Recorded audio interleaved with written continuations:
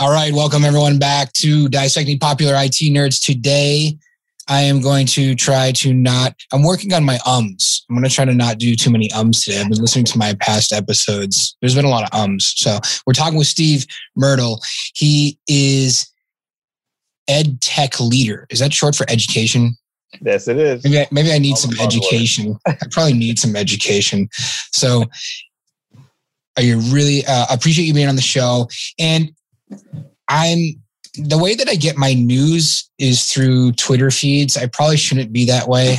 I need to police my children's social media more and more nowadays. But really, the only way I get my news is through Twitter. And you're in homeless services, which is a broad field, which we have not talked about yet. But I'm just curious what you thought about the California Skid Row coming in and just saying, we're going to give all the homeless people shelter all of a sudden. Just like this kind of blanket thing that I saw on Twitter. I'm assuming you saw that the fact that you're in this is the industry. It's very much so what's happening in all major cities. New York City, when the COVID crisis hit, they were like, figure out housing for everyone right now. And they just went and sent out contracts to every single servicer, like ourselves, West Ave, to go and find shelters. So I actually manage several hotels. I work with a bunch of IT people who manage hotels. Cool. Those into shelters. So that's awesome. I don't know why it took so long. I mean, we're only the richest country in the world with the, drive down the streets of the richest country in the world. And there's tons of poverty on the side of the street. For whatever reason that is, and whatever we want to call it, social injustice or whatever. But, that's, how's it been? So what are your just general thoughts on that in general? COVID seems to have driven a lot of things. It's definitely driven the move to the cloud. Who cares what IT guys have been saying for years, or who cares what, really, like, I love that meme. It's which drove, the multiple choice quiz, like what drove your cloud migration? It was 3 real smart answers and then COVID-19. So what's interesting is I still have EdTech Leader as my title because I recently transitioned into homeless services. So I was in education up until September. Okay. I ramped up an entire school network to deal with COVID, and they went remote. Then I jumped into homeless services, and then the same issue came up. We needed to educate these families who are living in our shelters that have no Wi-Fi set up, no infrastructure. That was never part of the plan when building all of these housing shelters. So now I come in and 100% of my time is spent doing infrastructure design for new buildings, new shelters. Retrofitting all of the existing buildings rapidly, getting Wi-Fi up. And one of the biggest projects I'm doing now is a public-private partnership to get free Wi-Fi to an entire city. So the city of Yonkers in Westchester, New York. So what are we doing? Some sort of mesh fixed wireless type of thing with what are we using for devices out there? Am I even allowed to know? No, I can tell you. It's CBRS. Okay. And CBRS is something that I had to really ramp up and try to understand what's been going on with that recently. Because in 2019, it's as far back as I can see articles about companies being involved, like Google, Verizon. But folks like Motorola are going all in on CBRS. You get about 8 megabit download speeds, but it covers about a mile range per antenna. That's good. Antenna you put on top of our buildings, which we have many, cover an entire area. Fixed wireless is an old passion of mine. I was in fixed wireless for years, and Ubiquiti came out. I remember Ubiquiti kind of came on the scene and crushed a lot of people. There's the old Motorola devices, and you always run into an old man Marley, is what we call him. We run into a guy like that was in the military. I once did a 20-mile shot or a 20-mile line of sight shot with this 3-foot parabolic, it's great. And how'd you get into this whole mess? What was your first computer? ProTech, 100 megahertz ProTech from 1995. And I just tore that thing apart with upgrades back when we had AOL free internet access or 56K blazing fast. I can see you're young. Yeah, I'm not the OG yet. I'm not in that category. My dad still uses AOL. His still AOL address. I love it when I hear him give it out. Like, yes, he's going to give out the AOL address. This is awesome. All right, so you tore that apart. 95. If you don't mind me asking, how old were you in 95? In 95? I was graduating high school. Oh, so you're like 5 years ahead? I was in 4th grade in 95. Wow. I remember... Fifth grade. So what, 12, 11? Okay, so you at least had video games that were better than Pong. You had something. I had an Atari at that time. That's awesome. I have immigrant parents who were like, why would you buy a new game system? If you buy this game system, you can get a box of games. Where'd your parents immigrate from? Haiti. Okay, nice. And they're right about that. Atari was awesome. I wished my parents had purchased an Atari. They weren't that cool. They really weren't. I had to beg them forever when that first NES came out. Eventually, all the kids, they bring in Nintendo Power. They're comparing games. They're like talking about this, Mike Tyson's Punch Out, all this stuff. And I'm like, not me. I'm stuck with like the antenna on the roof. Okay, so you ripped this computer apart. You've built some teams from scratch. I think the thing that's very valuable to people listening out there, we'll get into the meat of this show at some point. We're going to get into something here, but the thing that's really valuable about you, and this is a lot of people ask me this because they might even be in a high level of IT. They might be in a very good position, and then the CTO gets whacked or the IT director disappears and they're no longer the database admin. They know everything. They could easily be the IT director, but the one thing that they don't have is how do I build a team and how do I manage people? And they might be the right person for the job because they've got the right personality. Everyone likes them. So obviously they're the guy that gets pushed into the position. And then they're like, well, what do I do now? Like, how do I build a team? I need 3 more guys. Can you answer that question? How I moved into this position, or I'm just wondering, can you answer that question? How do I build a team? Or how do you, I know it's a very broad question again, but like, let's say I need 2 more guys. Like, what do you do? I'm doing it as we speak. I'm building the whole IT department. And I sort of inherited a team that's also very tenured, but is not interested in developing people and building it. That's not the skill set. They're very technical, system, database people. My passion is people. So what I usually do is I tap my network. I draft up, job description, and I go on Slack or Twitter and reach out to my buddies all over this US and say, I'm looking for a guy that can do this, this, and this, or a girl, and, start from there. And I just, I look for a character more than anything because tech moves so quickly. I feel like everything I learned in college was obsolete by the time I was job hunting. So I feel you probably learned it wrong. You probably learned it wrong too. Let's be honest. You learn at work. So I go for like personality and temperament because the IT person of old is gone. Like you're in the shadows, antisocial, the trope we know. That's gone. Yeah, shoving pizzas under the server room door. That's gone. And I come from education where you couldn't lurk in the shadows. Education, you're in classrooms, you're in schools all the time. So that sort of honed my skill of building teams that were friendly, customer facing, and could communicate. What's temperament to you? Because people tell me I have a temperament. I mean, really, like when you look for something, what kind of questions do you ask? What kind of questions? I came from Starbucks back in the day, years ago, in a past life, and we learned a lot of behavioral interviewing. So I know what kind of questions to ask in an interview. I also have been tricked before. I've been tricked and had someone that I thought was the absolute best candidate ever for a job and had to fire the person in like 3 weeks. Oh, same. Absolutely. It's not like you get tricked sometimes. People are like professional interviewers. And then there's the person that like, you're like, man, I don't know. Okay. And you're like, oh my gosh, they're like the star, the best person ever. Like, what's going on?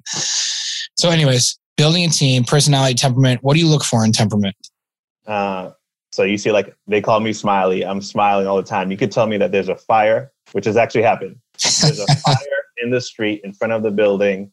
All the fiber is like melted away. What are we going to do? Like, the world has ended. And I'm like, I'll get on it. You're like, yes, finally a challenge. I want someone who will be in the foxhole with me and not lose their. Okay. So, smiling is a good point. Smiling is it's a form of charity. It really is. Okay. So you want someone in the foxhole with you. Okay. And I don't waste time on very complicated interviews. We do a lot of role playing and scenarios. Okay. But like the project and everything like that, I just need someone to talk to how they think and problem solving. I wonder if I have that ability. Let's do it right now. Role play with me. Ask me some question. Let's see how bad I do. I mean, how good I do. You know, you are what you put in your mind. So even if you talk negatively about yourself and you're joking, you shouldn't do that because your mind, your body doesn't know the difference. This is what I heard. Yeah, I don't know. exactly. That's true. Okay. Same thing with smiling. If you smile, you'll feel better. I tell my kids that all the time. You know, a genuine smile is better than all right, what did I say? No, a fake smile is better than a genuine frown. Yep. What's a question we bring up? Yeah, fire away. Scenarios. Okay. So this is like the prioritization exercise. Okay. CTO walks in, says, network is down at one of your 30 sites. Okay. It's an emergency. Yeah. What do you do about that? The next thing that happens is you have on the phone while the CTO walks in, you have a customer from one of your other locations who you're in the middle of a project with them, like building something out. Yeah. Trying to, multitask there. Yeah. And then you have tickets coming in. Yep. To delegate to the rest of the team while you're balancing those two. So how would you prioritize and how would you tackle that situation? Oh, it's pretty easy. I call Phil Howard with the networks down. And the reason why I call Phil Howard is because Phil Howard's my master agent. He manages all my network and alerts, and he bird dogs all of my ISP providers for me. So I call him and I say, my network's down. Please take care of this right now. Escalate that all the way up to the VP level inside telecom or world, whatever that is. Because I'm not going to call 1-800-GO-POUND-SAND, because if I call Comcast, they're just going to tell me to kick rocks. So can you take care of that right now? I continue. I've already got another guy that is managing my help desk that I completely trust and put stuff in his hands. So he's taking care of the tickets, and I continue to serve the customer because they come first. Is that like, would that be okay to you? That would be okay. That'd be an okay answer. It's just the approach. So and I'd probably, and I would also coddle the CTO, CIO, and give him full confidence that I'm already on top of it and I know it because I've got alerts already that the circuits are down, right? Yeah, already. And then, yeah, and it's got to be, but the thing is though, I'll have an RFO to you, a reason for the outage. And on top of that, we're working on our secondary and tertiary backups, because really that should have been seamless because we're using SD-WAN to, I got to check in on our SD-WAN provider who's supposed to be helping us. What's wrong with me? Brain. I cannot believe my brain just stopped working. See, this is what happens. The brain just stopped. Aggregate our bandwidth. Our bandwidth should be aggregated. This should have never happened. It's completely unacceptable. I apologize. Okay. Next question. That's good. All right. That response has a couple of assumptions there too, like the staffing. So because I'm in the nonprofit space, we end up getting a lot of responses where we say like, it's just you and this other person. Oh, yeah. Well, if we got the budget, maybe this wouldn't happen. So, but you need me and I'm not going anywhere. So, it'll come back up when it comes back up. Yeah. And no one else wants this job. Okay. And I'm smiling. You have some years. Under your belt. That's a very realistic rendition. Okay. In the past, you have built an entire department in the past, so you're confident that you can do it again. What was it like in the past when you built that entire department, from scratch? You were at a bigger software company. Are we allowed to mention them? Yeah, you can mention them. BrainPop. Okay. And you basically built that from scratch after like 3 months. Can you just tell me how you did that? Did you sit down and, well, I took my Franklin Covey course back in the day and I know how to set goals and do this. Did you map things out? Yeah. Did you map things out on like a whiteboard, and did you have like a piece of paper? I can remember the first management job I got into, and I was so detailed about everything. I needed to have this goal set. I remember I wrote down this paper and I had all my goal setting on this paper, and I was going to do it this way and this way.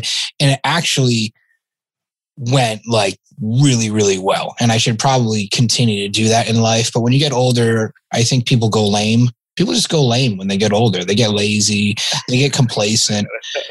They do. They go lame. Are they more efficient? Maybe they just lean back on life and they realize that, everybody out there is just trying to do the same thing. They're just trying to make enough money to be lazy, or they're some really driven, crazy person that works until 4:00 in the morning all the time. They live, breathe, and die like their work. But I work to live. I don't live to work. That's my philosophy. People have two different philosophies on it, and that's great. If you have that job and it's like, this is just my lifeblood, that's fine. That's not me. But anyways, the 3 months you came in, you turned this company around in 3 months. Did you do goal setting? What did that look like when you came in? Yes. So there was a VP there that had already been there for some time, I think 14 years. So they gave me the lowdown on how things run, what the goal was for the summer. And we were launching the biggest software integration ever. Okay. I'm a glutton for punishment. So I get bored easily. I probably have some attention deficit issue. I definitely do. I jump into jobs like this. So like they were like, build a team in 3 months. I was like, great. So excited. I just hit. And 3 months is the perfect time for anyone that's like ADD or has that. Like Tim Ferriss, for example, like he gets bored after like 3 to 6 months. That's it for him. Like this would be perfect. Okay, so keep going. Yeah. Just pound the pavement, right? Call people, hit LinkedIn, go to job fairs, and get just volume. It's all volume at that point. Yep. Right? So I'm getting I'm getting candidates. I'm sorting through resumes. I'm getting to meet tons of people in person. So I get that like first impression at these job fairs. And then in terms of scoping out the requirements, I knew, because every job has been like a stepping stone. Like I went from education to now providing software for schools. So I knew the kind of person I wanted to hire for the role before even starting the job. I was like, this person needs to be like X, Y, and Z, like the team I built before. So they need to be an educator. They need to be able to communicate. They need to be able to speak to teachers and CTOs of large school districts. So I narrowed down my scope based on those criteria. Then just rapid interviews. Like I'm talking about 5-minute interviews where I said like, here's the salary up front. Very, very unorthodox. Up front, I'm like, here's the salary. Here's the cap. Let me know right now if you're still interested or not. And if not, I'll talk. Don't ever talk about money first. Hey, look, this is how much money you're going to get paid if you get this job. Is that good or no? Are you going to be pissed? What? Yeah. I need to get it out of the way, and it down my options. I love the reverse engineering backwards approach to everything. Just get it done quickly. That's it. First Break All the Rules was actually a very good book for me. I don't know if you read that. Yes, I did. It's very good. It's very good. Okay. I'm up to 3 ums, I think. I'm trying to pay attention to this. That's fine. So you ask them salary right out of the way, then what? 5-minute interview. What's next? So after they interviewed with me, I did an interview day where I gave them a 90-minute interview block. I also hate like, because I've been interviewing for jobs myself, right? I hate like 3 visits to a location. This is pre-pandemic, right? So going to a location, taking time off to go and do 3 interviews, maybe spend a day or a half a day. Yeah. Is a waste of time. Yeah. It's not going to tell you what you need to know. You need to hire the person, see them at work. And then if they need, let them loose, you know, with 6 weeks if they're not doing well. Yeah. Yeah. That's it. That's my philosophy because I've done it before. I've hired professional interviewers who then 6 weeks later weren't with me. And they've gone on to do like great things because I've said, you know, I'll help you go do this photography thing that you love because clearly that's what you want to do. The last real jobs that I had, each interview was actually the last job that I had. I walked in and the lady said, I don't know if I should be interviewing you or you should be interviewing me. Because I had done so much, like there was so much upfront, so many people calling her ahead of time. You need to hire this guy. You need to hire this guy. So I walked in and she was like, I don't know. And I was like, oh, this is great. How much do you want to get paid? I was like, okay. That was the only question that kind of shot me. I was like, how high do I go? Because too high is kind of, they might laugh at me, but I should go high. It's funny you say that. I feel like we're a lot of people in our community, right? The IT world, you're not applying for jobs. It's all word of mouth. So I have yet to apply for a job. It's all been word of mouth. Like, you know, speaking to someone, making connection, and then having that same conversation that you had and making sure I asked for the right amount. Yeah. Yeah. They weren't gonna, like you want, like, trust me, you need to hire this guy. You need to hire this guy. I need you to hire this guy or I'm not going to do business with you anymore. That's a lot of it. What it was like. It works that way sometimes. It's you need to hire this guy because I need you guys to finally have a good employee over there. So could you hire this guy so that I can continue to do business with you? That's a powerful way to get pushed into a job. I mean, I'm sure you say this with your kids. I would love to hear like the kind of guidance you give them on like building communities, and partnership and friendship, because like those are the skills of life. Like all the soft skills, like they're taking over now because people realize. It's funny that you say that. Yeah. Okay. So the things that pop into my head immediately when you said that with my kids is responsibility. You have the ability to choose your own response. And the second one is you are who you surround yourself with. So choose your friends wisely. I mean, I hate some kids. I'll tell the parents too. What's wrong? I have a 5-year-old daughter. I'll see. 5-year-olds. Trying to build a bubble around 5-year-old right now. 5-year-old right now. Yeah, 5's great. 5's a great age. There's nothing that they're just wild. She's probably just wild right now. That's all it is. It's like a wild age. Yeah, when they get to be 8, 10, 12. If you don't get them right before, my oldest daughter's like, I'm like the screw up kid. She's like, I'm the kid that you like tested everything on. I'm the kid that was like I'm like the experimental kid. Do you know what I mean? It's kind of sad, but I tell her that, like, yeah, you are. You're the one, but you're the first one. Like you're the first 17-year-old. So I don't know. Yeah, I've got to learn everything through you. It's bad. Wait, so what happens? What's the timeline until they bake? Well, once they hit puberty, if you haven't given them a solid base of how to judge character and value system and how to recognize people in the world and recognize a situation for what it is, like just a bunch of Justin Bieber followers. You know what I mean? Like, you know what I mean? Like, I don't know how to describe, I don't know how else to say that. If maybe it rings true. Maybe it's like, you know, it's, I don't know. They need to have a certain level of character at that point so they can judge on their own. Because once they hit puberty, their eyes are going to open and they're going to start to get hit with all those hormones and all those emotions and all those things that make us a grown adult. And regardless of whether society calls them a teenager, I tell my kids all the time, there's no teenager. I was like, I don't care. You're a grown adult now. Okay. Like you are a grown adult. You've got hormones going through your body. You've got all these different things pushing you, desires. You've got all these things really just kind of raging through your body at this point. If you don't have a real good idea at that point on an ability to judge character and judge yourself, then it's going to be that much harder, I think, because you've got the real world pushing on you at that point. You've got real, grown. I don't know if that makes sense. Does that make sense to you?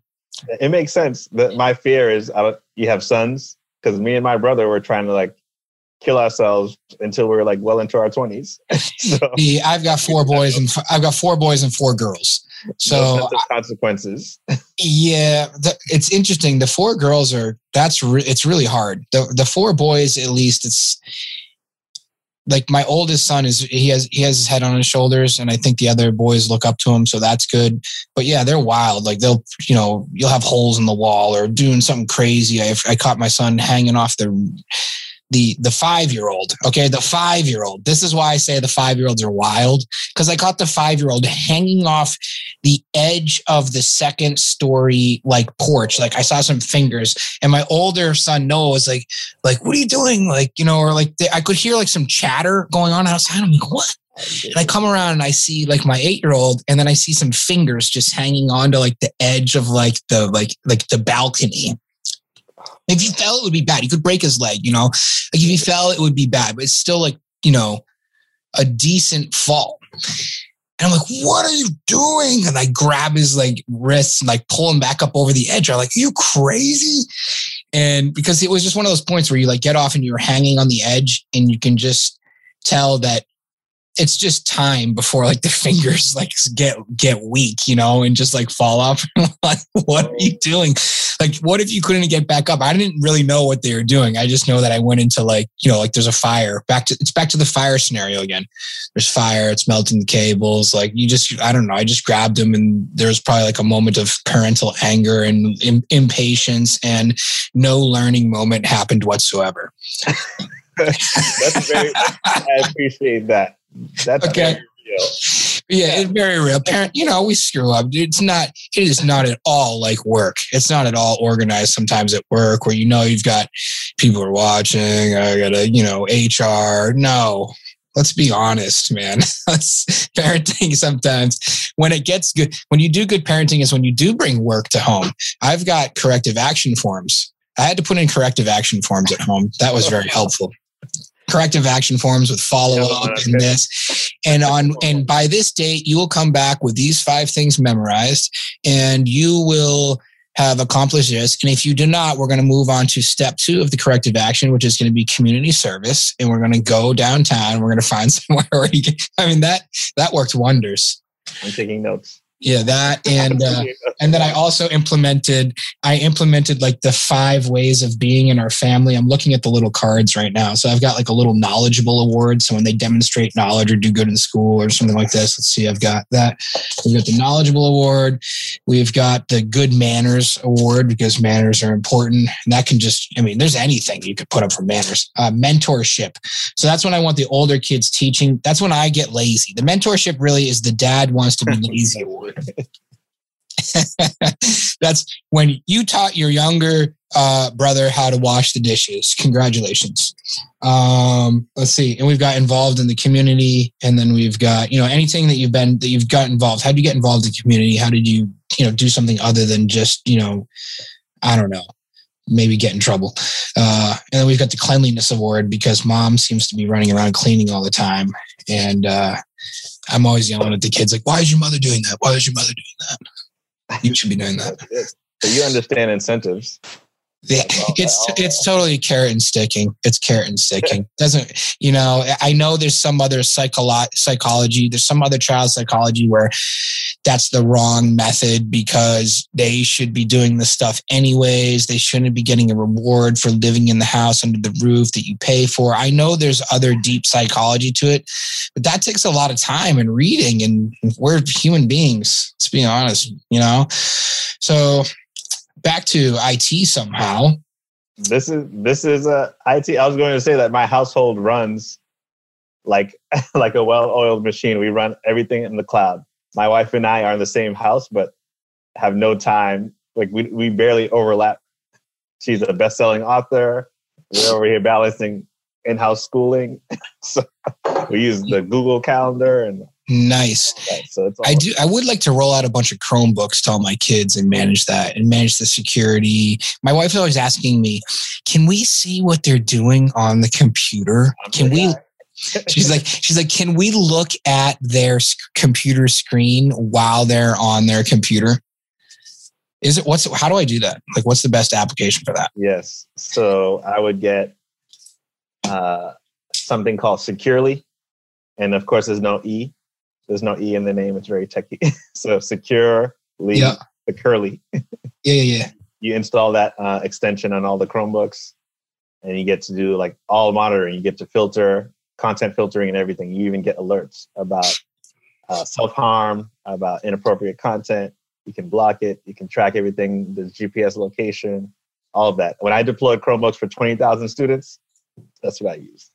Yo, this is great. This is like this is something that we could just put together for nothing's ever done for the consumers at home. Really, it isn't. It's all done for it's all done for B2B. This would be very valuable. We should just do we should do like a webinar on how to do this. And then we should sell that webinar for $1,000 to jump on and guarantee that your children will not do this. And we'll use fear and whatever they call it to sell that. No, but seriously. So the software team, you pounded the pavement, you knew what you were looking for, and you basically were drinking from the fire hose for 3 months. The way I like it. Yeah. Yep. Yeah. For other IT directors out there listening, what kind of advice do you have for them building a team? For the new guy jumping into a new team, he's in a role that he's never been in before. Maybe you've got a systems admin guy that's been in that role for a long time. He could do the IT director role, IT manager role, take the next step up. But he doesn't know how to get there. He's nervous. Or the guy that just jumped into that role. What advice do you have for them? I was thinking about this too. Consider yourself for the first couple months at any job to be a solutions architect. Like you're taking in a bunch of information, you're gathering requirements, the scope of work and all of these things and trying to see how the pieces connect and see where you fit in that piece. Like I build a mental model of my landscape when I come in. Like the first couple of months is just talking to people and getting history and their gripes and what's going on. It's like therapy sessions.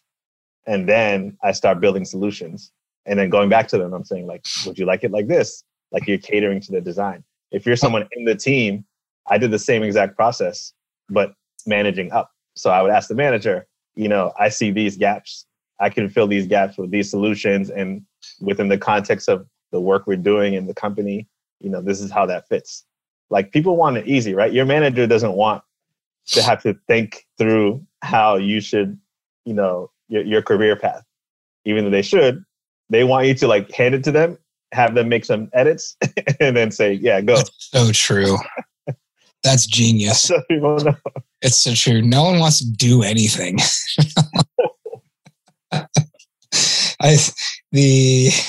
Your manager doesn't want to sit down and actually do your review and write all this stuff down. So if you do it for him, he's really going to love you. That's genius. So true. So true. That's it. I talked myself into a role like that. It was like this is like the digital learning. So when IT in schools turned into digital learning, it was a whole separate area focused on the classroom and the students engaging with the technology and their performance. Like that was not IT. It's ended up on IT's lap. And this was like a new role. And I was like, I see this gap. I'm the director of IT, but I'd like to deal with this human factor in the class. Like that. What's the gap? What was the gap? That there was no one doing the measurement of computer skills for kids. No one was assessing whether or not teachers knew how to use the tools that we were launching. Like that kind of deployment, you rolled something out, you have 2,000 teachers, and they're like, I can't get into Google Classroom. I don't know how to use this. You have to do pedagogical guidance. You have to support them. You need to have teachers who are going to champion that product and go and teach other teachers. Because the lessons are being delivered, same content, different tool. So like that's a gap. Like there was no one whose job was to analyze that information, deliver the training, build it into the IT ecosystem. So isn't that wild? Isn't that wild that something can just happen like that? It's wild. It's crazy. It absolutely happens. A couple of years ago, I surveyed, I guess is what you would call it, a ton of IT directors just to ask him, hey, what's your single biggest frustration, problem, or concern? And only 4 themes came up. I spreadsheeted all their answers. I took all their answers, I spreadsheeted them all. And then I took the common themes and I put them into columns on the spreadsheet. Like this guy said, showing end users how to use open up their VPN, something like that. Another guy said, end users and showing them how to use their Avaya soft phone. And then one was end users. And so they all got bulked into the training end users. That was one of the major themes. The other one was legacy technology, having to deal with a siloed legacy technology. The other theme was decision direction. And what was the third one? Oh, the third one was crappy vendor support. Like just they just deal with a vendor. Like they would ask a vendor and like they can't get through to the vendor, or the vendors are like technical noobs or technology ne'er-do-wells that don't know anything. Like they call into some department that just has to escalate it to here to escalate it to here. So I think you knocked out 2 birds with one stone, at least with the architectural mindset. Because if you go in and start getting people's gripes and doing all that, that's going to help you with the decision direction piece.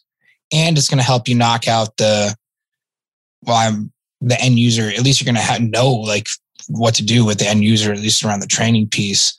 When it comes to training end users, is there any easy way to do that or to deploy that or to come up with some sort of plan of how to teach people? Absolutely. So, oh, great. I thought you were going to say no.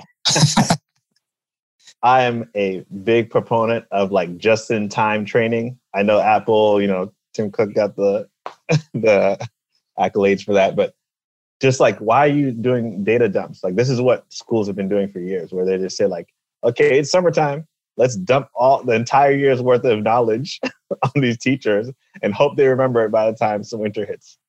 Like, that's not how learning happens. Wait, explain that. I don't even get that. I don't even get what you just said. So in the summer, you would have something called like a large like conference where they do teacher training. So teachers, when they go back to school, spend about 2 weeks cramming a bunch of knowledge on all the things they need to learn for the school year. Oh yeah, that's like the 2021 sales conference for 3 days. Okay. We're going to make 2021 like blah, blah, blah. And here's the theme for the year. And 3 months into it, you're like, what was that theme again? I don't know. The theme for the year. Okay, go ahead. So you got the same thing with teachers. That definitely is not going to work. I can tell already, but go ahead. Sales teams do it too. The same thing. Yeah. Summer sales meeting. Everything. Every company has some sort of expo. They've got it, whatever it is, kickoff 2021, blah, blah, blah. Keep going. So both with teachers and sales teams, what I do is I build some kind of dashboard, some kind of in-house repository for information. Ooh. It could be Azure, it could be SharePoint, it could be Google Doc, whatever you want. Just somewhere that they know when they have a question, they go there. And then as things come up, you are sharing screen recordings and maybe one-pagers on all these topics, and you're doing it in real time. So if you any kind of like Slack group, what about like a Slack group or Slack something? Groups, depending on the company's culture. So right now I don't use Slack, but my company, like the software company, we were heavy on Slack. What do you guys use now? Right now we're mostly GChat. Okay. So they just adopted Google, so GChat, and we're easing our way in.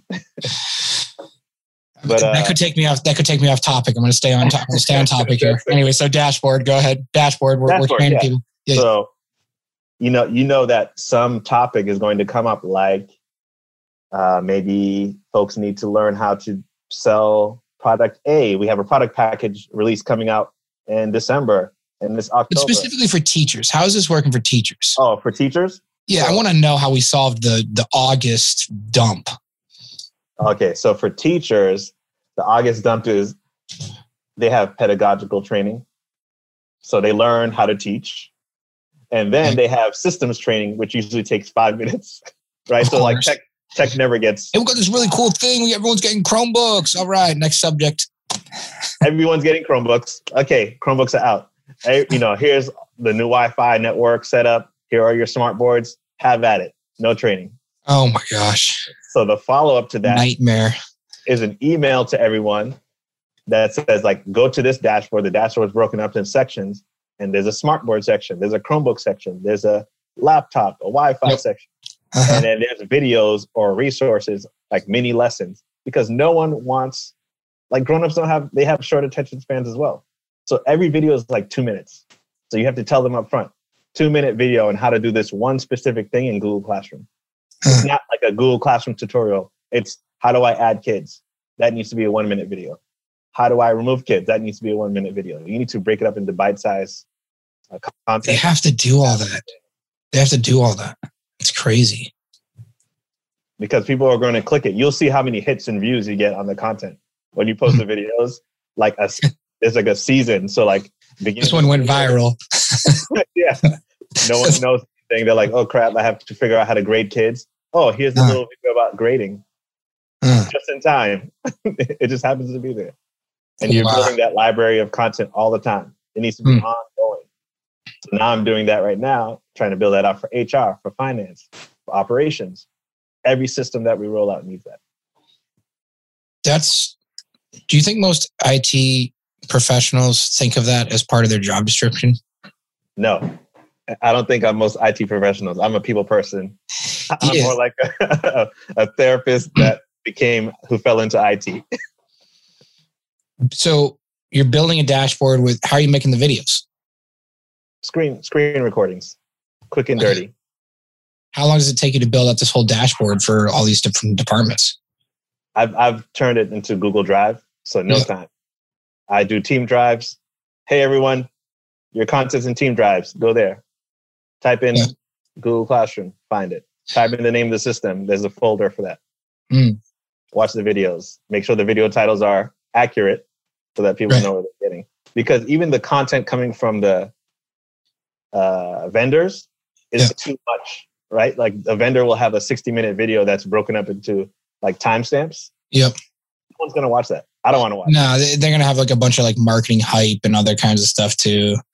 Like, congratulations on having this new thing in your school. Did you know that we are part of the Gartner Magic Quadrant and blah, blah, blah? No, don't care. What's the biggest? I mean, well, I want to hear some gripes. I have a part of the show that's called A Stupid Thing. And what's a stupid, we need a stupid thing in IT. Like what's one of the, I'm just trying to think of what's a stupid thing that you've run into lately? It doesn't matter. It could be anything. It could be from a vendor. It could be I don't know why we did this. It's just a stupid thing.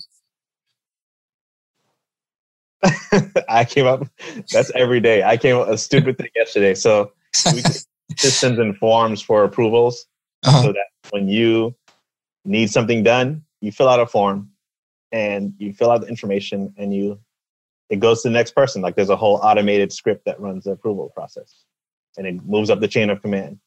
There's one section that says, enter your email address. And people are putting in their personal email addresses, not their work email. It's not something I thought of, but this is why you have to like build things quickly, break them quickly, and iterate. So once I saw people were putting like Yahoo and Hotmail accounts in there, AOL accounts, it breaks the whole system. The script can't account for that. The script is looking for work emails. You're like, so you had to add in some text. Guys, we got to do this again. Those are things. And then, the other things that happen, right? If IT is too knowledgeable about something or is driving a project forward, even if it has to do with some other department, you could become the owner. So I always try to designate a champion on each team. And I'm like, I am very explicit about saying, I'm not owning this. I'm going to support you. I believe in you. All of a sudden they're not smiling. Like, I see you smiling. I see. That's why you're smiling all the time. You're just king delegator. See, that's another thing about parenting. That's the number one parenting skill. I'm still trying to teach my wife that. Like, stop. When she leaves and she's gone for like 3 days, it's like, let's break all the rules. Get out. We're going to get ice cream. We're doing this. You're not brushing your teeth. Nothing. No. Yep. All right. It has been an absolute pleasure having you on the show. Actually, not that I didn't think it wouldn't be, but this has been very beneficial. And I believe it will be very beneficial to other people out there listening. Is there anything else? Is there one final message you have to deliver to the people out there? What is it? I'm going to stay with my the moniker: break things, make them better, show people how you did it, rinse and repeat. Nice. I like that. My saying is break things because you need to, so they'll still think that they need an IT guy to keep the lights on. Oh yeah. break things because if everything's working, they don't need you anymore. That's right. Oh man, thank you so much. Thank you.